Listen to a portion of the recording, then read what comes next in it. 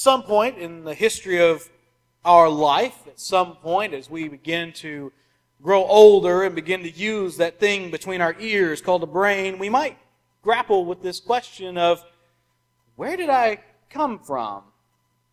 It's the first question that dabbles us into the ideas of genealogy and a hope to figure out the answer to that question.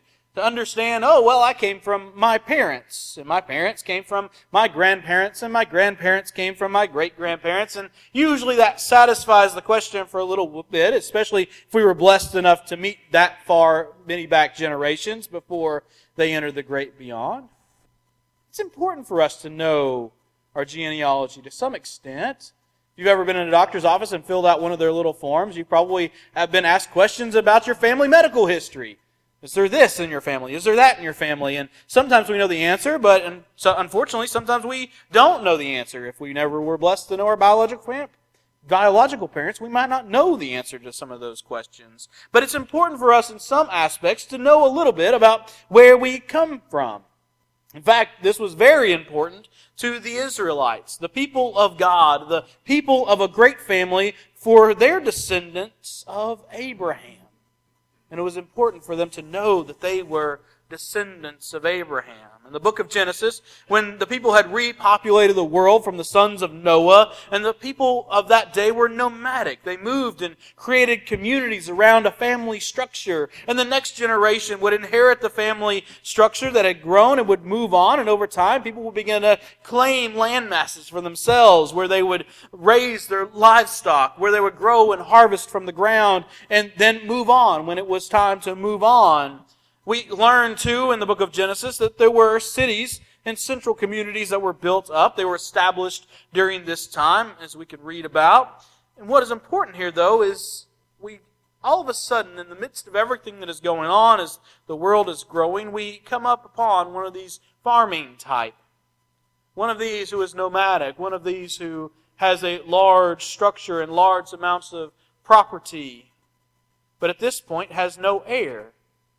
He's getting along in age, and so is his wife, but he is faithful to God. He is faithful to the God of his ancestors. He did what was right in the sight of God, and God took favor upon Abram.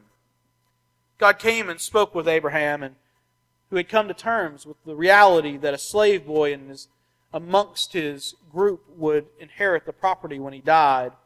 But God had another idea. God told Abraham and made him a promise that his offspring would be as numerous as the stars in the sky. God even took Abraham outside and said, look up, count them if you think you're able. You ever done that? Looked up at the sky in the night, tried to count the stars, the billions of tiny little lights to us in the night sky, and God knows each of them and put them in place. All of those stars, those galaxies, all of those many different planets and moons and suns, and we're able to look out in the amazement of the wonder of it all. And I can't imagine that Abraham in that time would have even begun to comprehend the expanse of what we now know as the universe. But God told him he would be the father of that many children. And we know that God kept his promise. Abraham, even though his wife Sarah laughed at the idea of them having children in their old age, did father a son with her and named him Isaac. And Isaac would be the father of Jacob, who would become known as Israel. From him 12 sons would be born, representing 12 tribes that would rise up and become the nation of the people of God. The nation born of the descendants of Abraham. But what's so important about being the descendant of someone great? In this case, someone whom God spoke to and made a promise to make him the father of a nation. It would seem that being in that family line would make you important. It would seem that being in that family line would give you direct access to being a child of God because you were a child of the promise. However, we see a very distinct contrast between the wonderful promise made by God to Abraham and the response of John the Baptist, the son of Zechariah, who was one of the priests of God so many generations later. The third chapter of the Gospel of Luke, John was with the Pharisees, the teachers of the law, the ones who supposedly had inherited the law and knew the importance of the law that was handed down from God to Moses. They were the ones who were supposed to uphold and keep the law and teach it to those around them. And instead, John calls them a brood of vipers. John explicitly tells them, don't claim that you have Abraham as your father. For I tell you that God is able to raise up children of Abraham by Himself, even from these very stones. John is telling them just being a descendant of Abraham doesn't mean that much anymore. It doesn't mean that much in this current generation. There's some truth to John's statement. As we begin to question, how many generations can one uphold the righteousness of their ancestors? Should we not try to do something righteous or faithful ourselves? Should we not try to make a name for ourselves along the way? How long does a family name hold up when it's regarded that black sheep in the family have tarnished or made ill the name? What happens when there's a history in your family of people who served God, but it gets outshadowed by the number of people who disobeyed God, even turned away from God, who went and served other gods? What does that mean for the family name now? See, this is the history of the people of Israel. The people who say we have Abraham as our father, their history is full of people who, yes, obeyed God, but full of people who disobeyed God. Full of people who turned away from God and even served other gods. Yes, Abraham was a righteous man who was good in the sight of God, to whom God had made a great and descending promise, but the descendants were not always as faithful, nor were they as apt to listen and believe in God. So now a nation of people who really have very little power in this world because of the control of the Roman government over them, they're just simply corrupt. They're the keepers of the law, but they don't keep it. In fact, many of them probably don't even really understand it. They only use it for their own personal gain, and they bear no more resemblance to Abraham than we do. Yet there's a different understanding of the descending promise that is coming to us. And it's found in that obscure line by John the Baptist that God is able to raise up children, even from these stones.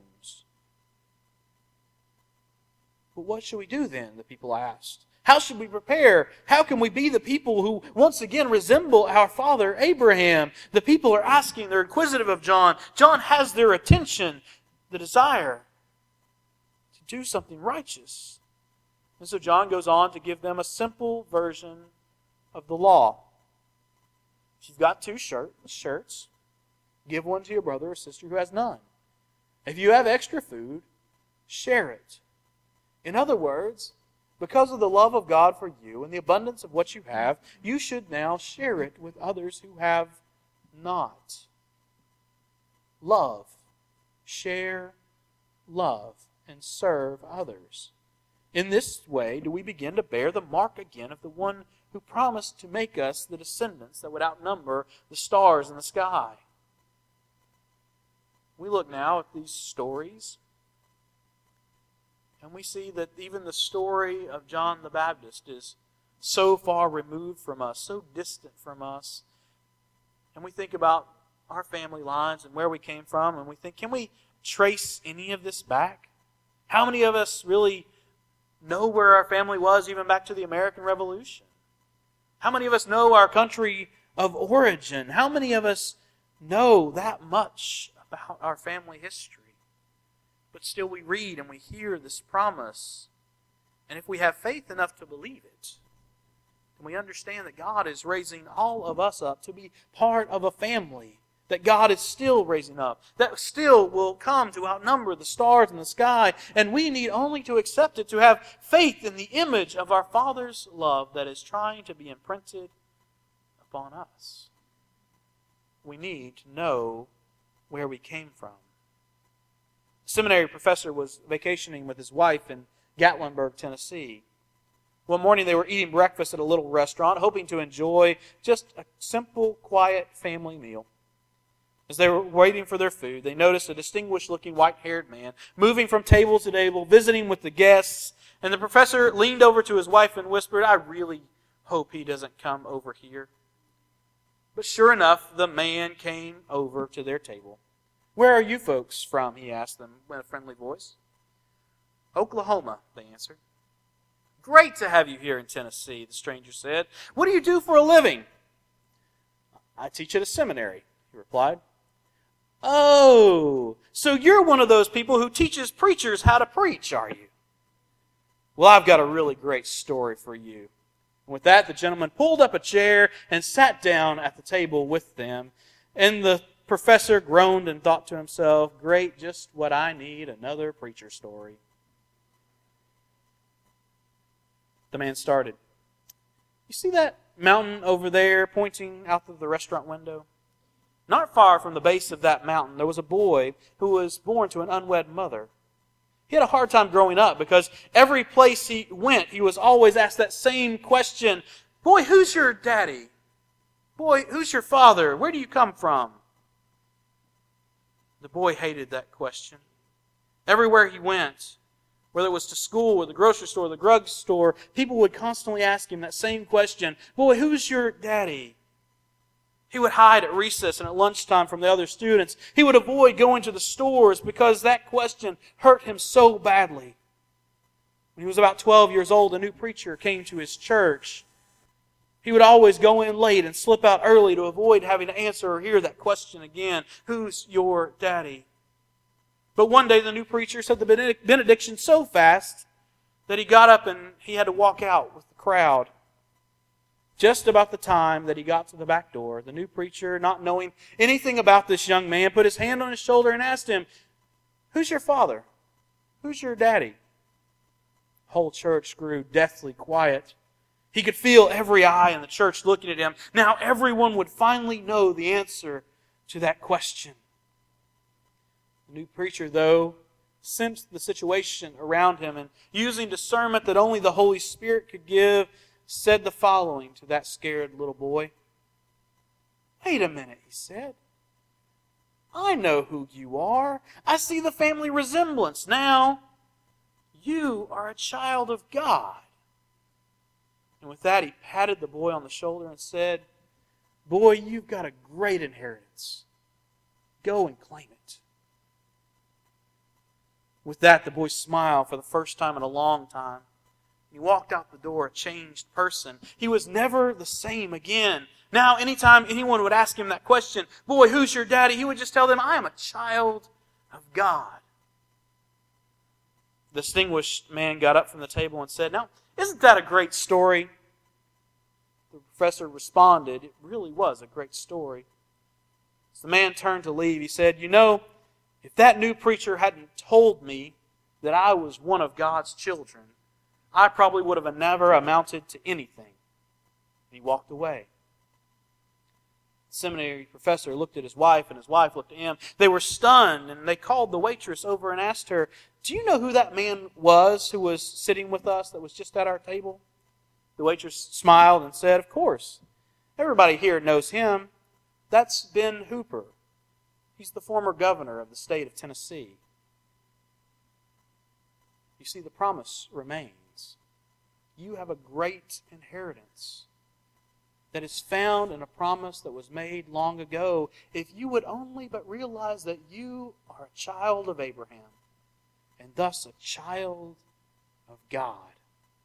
Live your life knowing that